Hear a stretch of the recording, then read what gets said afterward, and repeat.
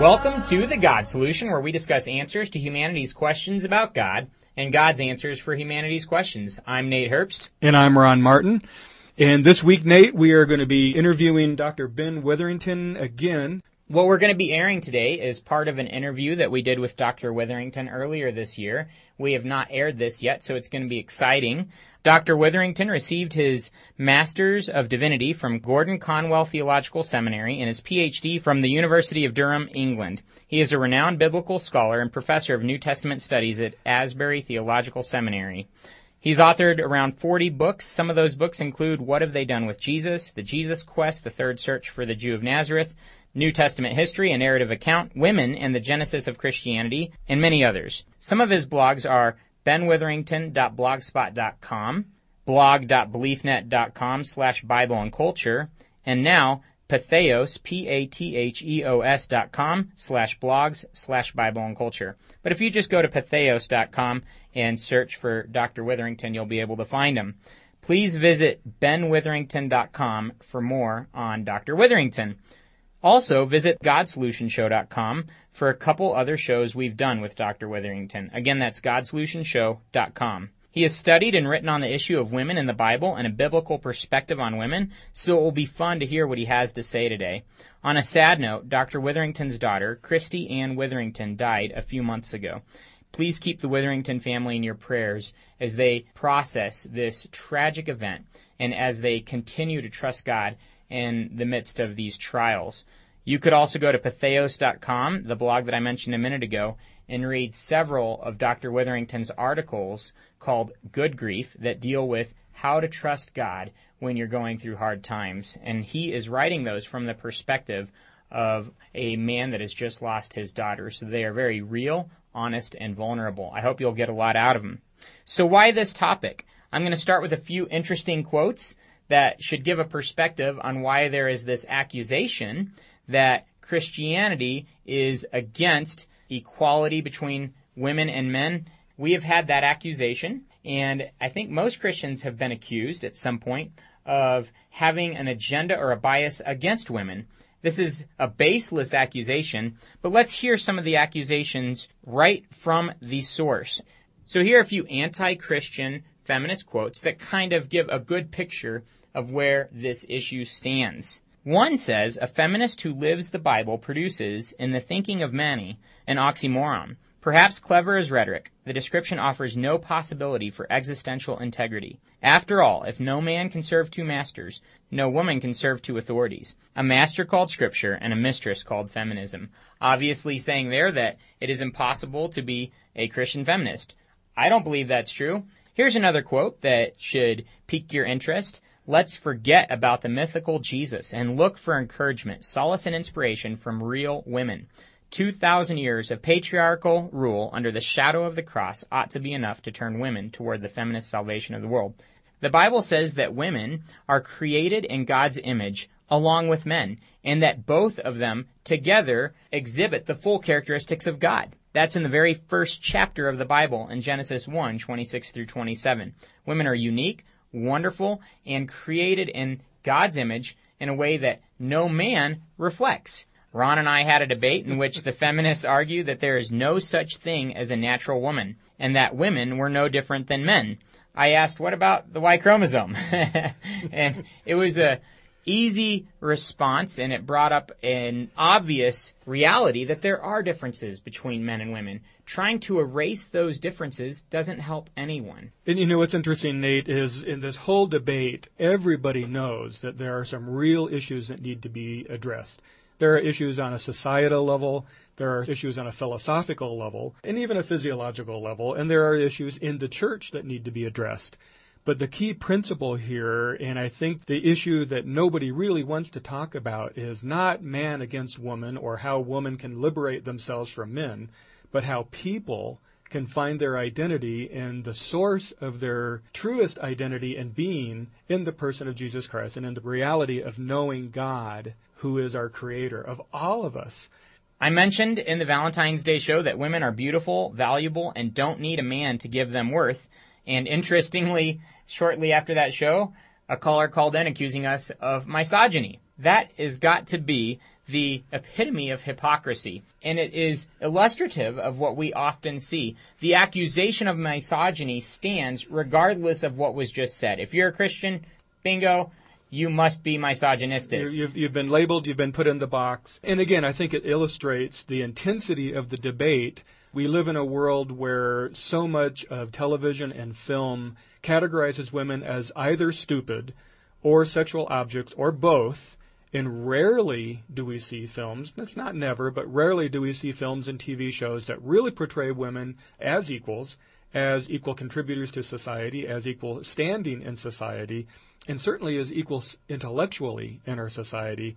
And yet the voice of outcry in those situations is seldom, if ever. And I think it's interesting that we would be criticized for actually trying to defend the integrity of women from a biblical point of view, saying that they're valuable and unique and wonderful in God's eyes. All people are.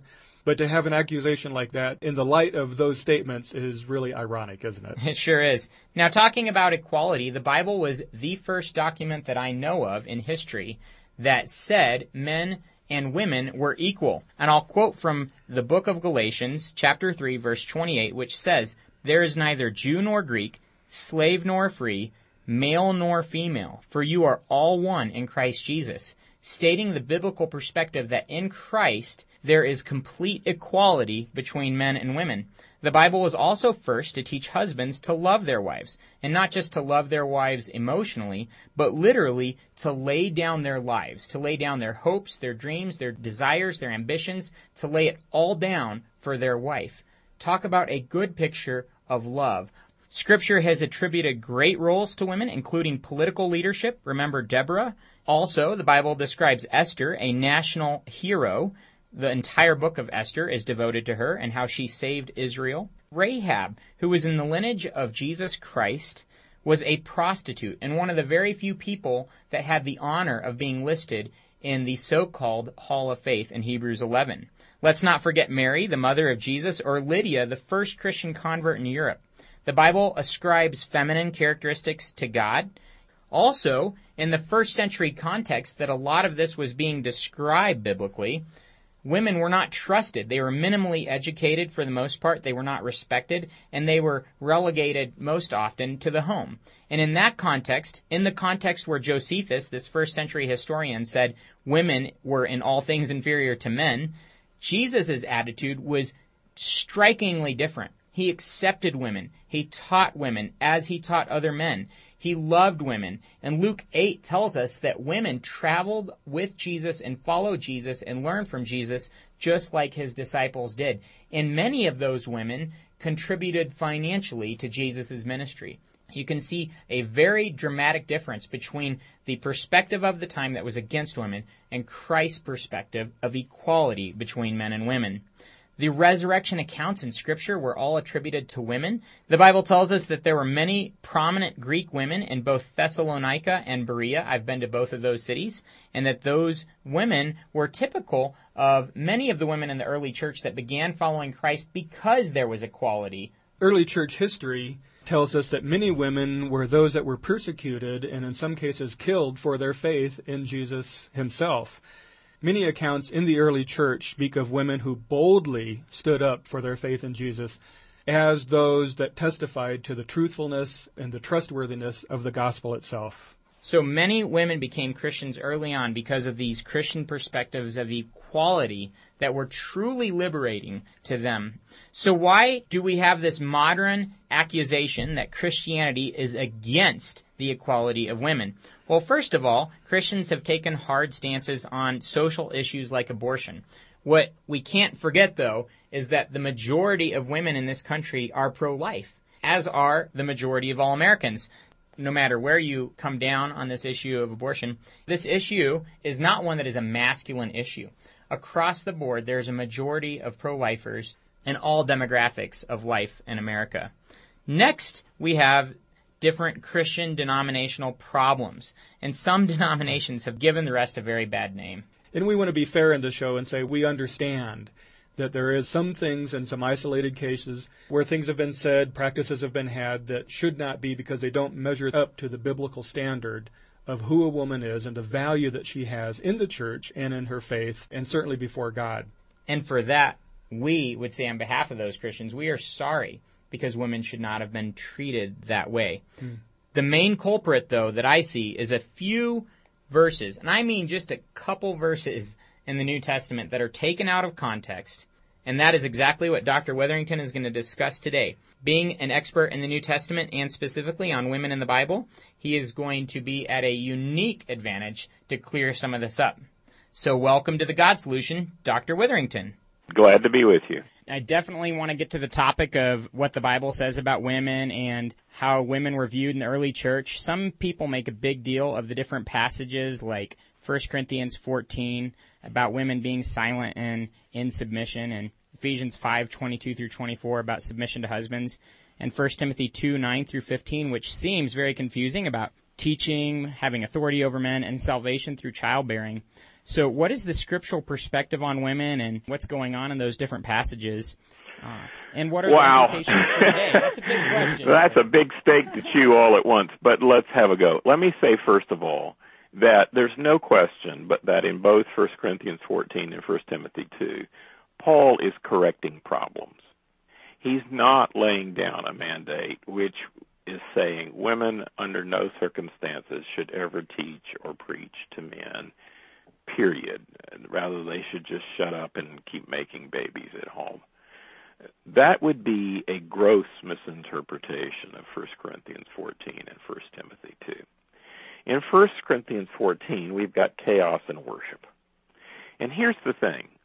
These persons in Corinth are mostly Gentiles. And Paul is, in fact, just been talking about the time of prophesying and speaking in tongues in the Christian worship service in some Christian home. So that's the context, and context is crucial here. And here's the deal. You're not supposed to be interrupting the prophet when he's speaking. He's already said that earlier in the 1 Corinthians 14. This discussion about women not asking questions comes later in the same passage. And here's the problem. In ancient Greco-Roman prophecy, basically, prophets were consulting prophets. So you would climb the mountain to the oracle at Delphi, and you'd ask them questions. Question like, should I marry this man, or should I go to war, should I buy this property, or will I live a long, healthy life? And then the Pythia, Delphi, would give an ambiguous answer. I mean, here's a famous example. King Agamemnon, the Greek king, goes to the oracle and says, should I fight the war against the Persians? And the response is, if you fight the war against the Persians, a great victory will be won. Of course, she doesn't say who's going to win the great victory. So this is marvelously ambiguous. But the point is that prophets took questions. Now, this is not the biblical tradition of prophecy. In the biblical tradition of prophecy, prophets are not consulting prophets. They don't sort of take Q&A. They simply listen to God and share a late word from God about this subject or that subject. That's how biblical prophets function. The problem is that these women, in this case it seems to be wives, think that one of the things that ought to go on in Christian worship is questioning the prophets, asking questions of the prophets. Paul says to them, no. If you have any questions to ask, then ask after the worship service and ask the man at home, which could be a husband, which could be a brother, whatever. In any case, he doesn't want the Christian worship service interrupted by questions. Now, what else does he say? He says, as in all the churches, women should remain silent and in submission. Now, first of all, silence is what Paul has been commanding throughout this passage of everybody. When a word from God is being spoken, everybody else ought to be quiet. And that includes women with questions. So they're not being singled out as somehow just because they're women and they should be silent. No.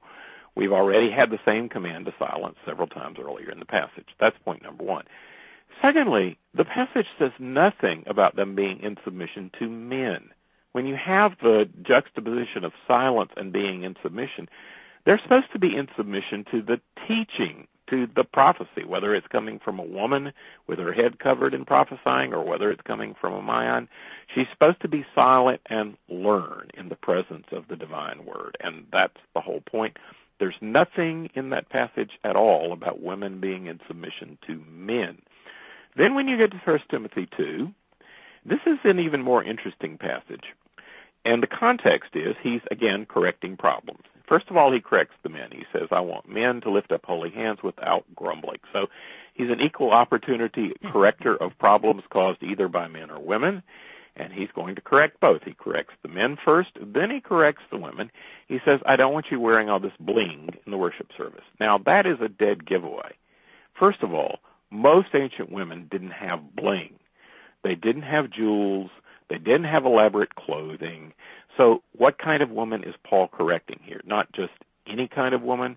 It's a high-status woman, probably a well-educated woman. It's a woman with some wealth who likes to show it off in the worship service. Paul doesn't want anything distracting from worship. Now, one of the things we know about ancient women from the Greco-Roman world is that many of them wore beehive hairdos, and they interlaced precious stones in their hair. Now, picture a nighttime worship service in a room full of hand lamps or hanging lamps, lamplight. A woman walks into that context with a hair full of flashy jewels. Well, she's going to be like a walking disco ball. That's going to distract from the worship service. That's why in 1 Corinthians 11, Paul says women should wear a head covering because he doesn't want the hair distracting from worship. And that's also why Paul in 1 Timothy 2 says no bling. Wear something simple and chaste and nothing provocative at all. But that's not the end of the critique. He goes on to say the following, and this is a literal translation of what the Greek says. I am not now permitting women to teach or usurp authority over men. And then he gives a theological rationale involving Adam and Eve. I'll get to that in just a second.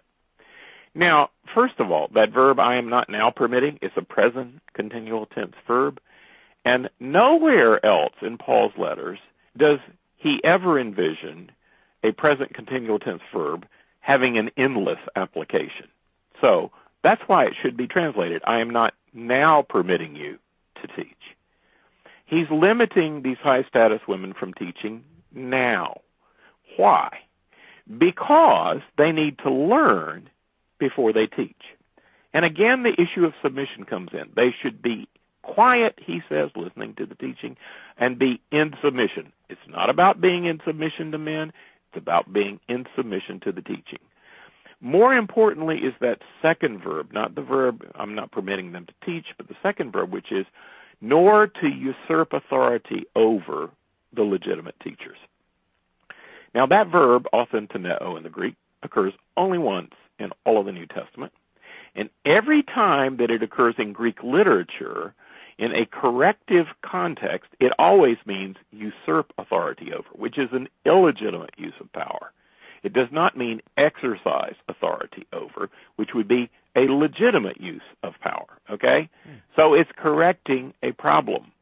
It doesn't rule out a legitimate exercise of authority in some other kind of context at some other kind of time.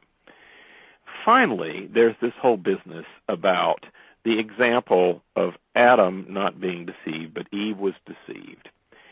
This has to do with the way early Jews read Genesis 1 and 2. And how they read it was as a conglomerate story. If you read Genesis 1, then you read Genesis 2. Let's ask the question, who got the command, thou shalt not eat of the tree of the knowledge of good and evil? The only person who got that command was Adam. And it was his responsibility to teach Eve exactly what it said and what it meant. Now you will notice in the subsequent story about Eve at the tree, she doesn't seem to have been very well instructed because she says, I'm not even supposed to touch the fruit, etc., etc., etc. Well, the command says nothing about that. On top of which, Adam's standing right there by her. Why doesn't he say something or do something in this particular case? So Paul uses the verb deceived. Now that verb refers to a person who has not been adequately taught. Just like these high-status women had not been adequately taught, and they shouldn't start teaching until they had first adequately learned. So he's using the example of Eve of what goes wrong when you try to do something or instruct somebody without having learned first. Eve is an example of what happens. You become deceived and confused. And then, of course, there's the famous sentence about childbearing. There are 3 ways to translate the Greek. Number 1, but women will be kept safe through the childbearing. Well, then that would simply be a promise that might reverse the curse on Eve, which was pain and danger in childbearing. That's one possible way to read it. Second way to read the Greek, but women will be saved through the childbearing. There is a definite article in the Greek before the word childbearing. Now, if we ask the question, what childbearing reversed the curse of the fall? Well, there's a ready answer to that. That would be the birth of Jesus from Mary. So it may be that Paul is offering up how Mary obeyed God and was the handmaiden of the Lord and gave birth to the Messiah. Eve, not so much. So the curse is reversed in Mary that came through Eve. The third way to read that would be, and women shall be saved by childbearing. Now, frankly, I don't think Paul believed in justification by grace through childbearing. I think he believed in justification by grace through faith. So I don't think that text has anything to do with I was saved through baby making. It's very unlikely. That's the least likely of the 3 possible interpretations of that text. Long story short, those texts do not rule out a properly instructed woman from instructing others, whether they're male or female, from teaching others, from evangelizing others, from being missionaries, from et cetera, et cetera, et cetera. There's nothing in there that rules that out. And there's much elsewhere in Paul's letters and in Acts and elsewhere that suggests that women did just exactly that. Acts 18 says that both Priscilla and Aquila were Paul's co-workers, and they taught the notable apostle Apollos. Yes, Priscilla taught a man named Apollos, and there's no correction of that whatsoever in Acts 18. In Romans 16, we hear about Andronicus and Junia, who were noteworthy among the apostles. That is, you have a male and female, presumably husband and wife, apostle team. Women could be apostles, women could be deacons, women could be teachers, women could be prophetesses. We could keep going. So there's plenty of evidence for a variety of roles that women can assume, even just in the Pauline corpus, but elsewhere in the New Testament as well. And those 2 purple passages, 1 Corinthians 14 and 1 Timothy 2, don't rule any of that out. Let's just cap that off by dealing briefly with Ephesians 5:21, 22, and following. Ephesians 5:21 says that everyone, and that means everyone, should be in submission to one another in the body of Christ out of reverence for Christ. That includes men to women, women to men. We're talking about, in Ephesians 5:21, mutual submission within the body of Christ. Paul then illustrates that by using the example of wives and husbands. Now, here's the interesting thing. In the Greek of Ephesians 5:22, in all the early manuscripts, it does not say wives should be submissive to husbands. It simply says wives to husbands. That is, 5:22 is the first illustration of 5:21 of mutual submission. 5:21 is about everybody submitting to everybody else in the body of Christ. 5:22 gives the example of the wife's submission to the husband. And then he turns around and says, husbands, love your wives as Christ loves the church. Now, if that is not submissive, self-sacrificial behavior, I don't know what it is. The example of the husband self-sacrificially loving the wife and giving his life for the wife is a form of submission. It just is. So it is not a gender-specific unilateral submission of women to men. We should all be serving and submitting to one another out of love for Christ. Paul uses the example of a Christian wife and a Christian husband to illustrate how mutual submission works. Thank you so much, Dr. Witherington, for joining us today on The God Solution. My pleasure. We will talk to you again later. God bless. I hope you enjoyed what Dr. Witherington had to say. And again, his website is benwitherington.com. That's benwitherington.com. I hope you'll check that and all of his blogs out as soon as you get a chance.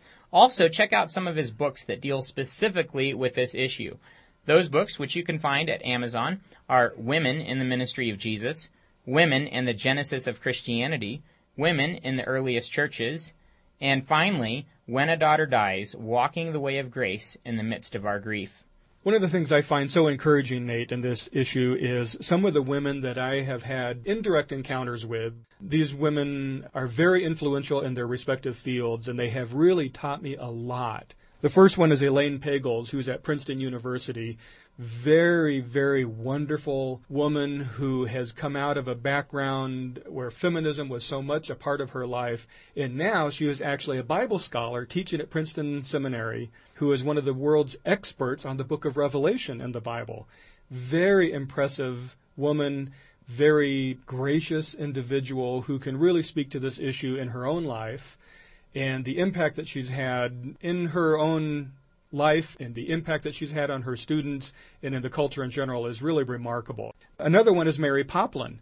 Mary was a professor of radical feminism at Berkeley out in California until at the age of about 42, she came to know Jesus Christ as her personal Savior.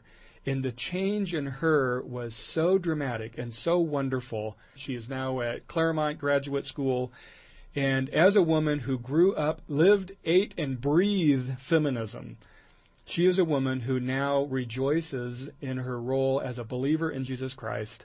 I would encourage anybody to look up her testimony and enjoy what she has to say about the true beauty of being a woman alive in her faith. And then last, another one who's influenced me a lot is Jennifer Weissman of NASA. Dr. Weissman is part of the Hubble Research Project for NASA, another woman who has overcome tremendous obstacles in her own life as a woman, but found fulfillment, completeness, and a thriving faith in Jesus Christ to get her through the deepest challenges of life. And it wasn't because she was a woman that this realization came about. It was because she realized that she was God's creature, and that's what really made the difference in her life.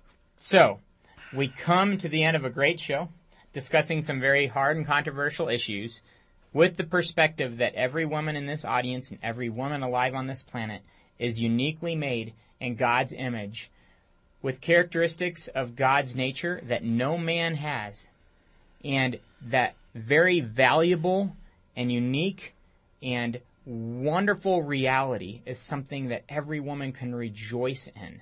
And I believe that is true feminism. You are so unique, and God loves you so much. Please do not let this baseless accusation of Christian misogyny keep you from Jesus. If you haven't yet begun a relationship with Him, I would encourage you to. Just like so many women came to Jesus when He walked this earth physically, today, I would invite anyone listening to this show to come to Him as you are, saying, Jesus, I love you. Please forgive me for my sins. Make me the kind of person you want me to be. I put my trust and my faith in you, and begin that relationship with Him. An open mind, honest heart, humble disposition, and diligent search always lead to Jesus. And as we looked at the evidence today, I hope you would agree that we found that some of these accusations don't stand, and we really are left yet again with the perspective that Jesus does have the answers that we are all seeking. I would encourage you to visit First United Methodist Church this morning. They meet on 2917 Aspen Drive. That's 2917 Aspen Drive, and they'll be meeting at 9:30 and 11. If you do stop by, tell Jeff we said hi. And before we close, I wanted to thank you, Erin, for being the most amazing woman that I know. I love you, Eliana and Kara, my beautiful daughters, and I hope you grow into the amazing women God made you to be. And happy birthday, Mom. I love you a ton. And my wife, Lauren, who is the most remarkable woman I've ever met in my life. Thanks so much for listening. Have a great Sunday.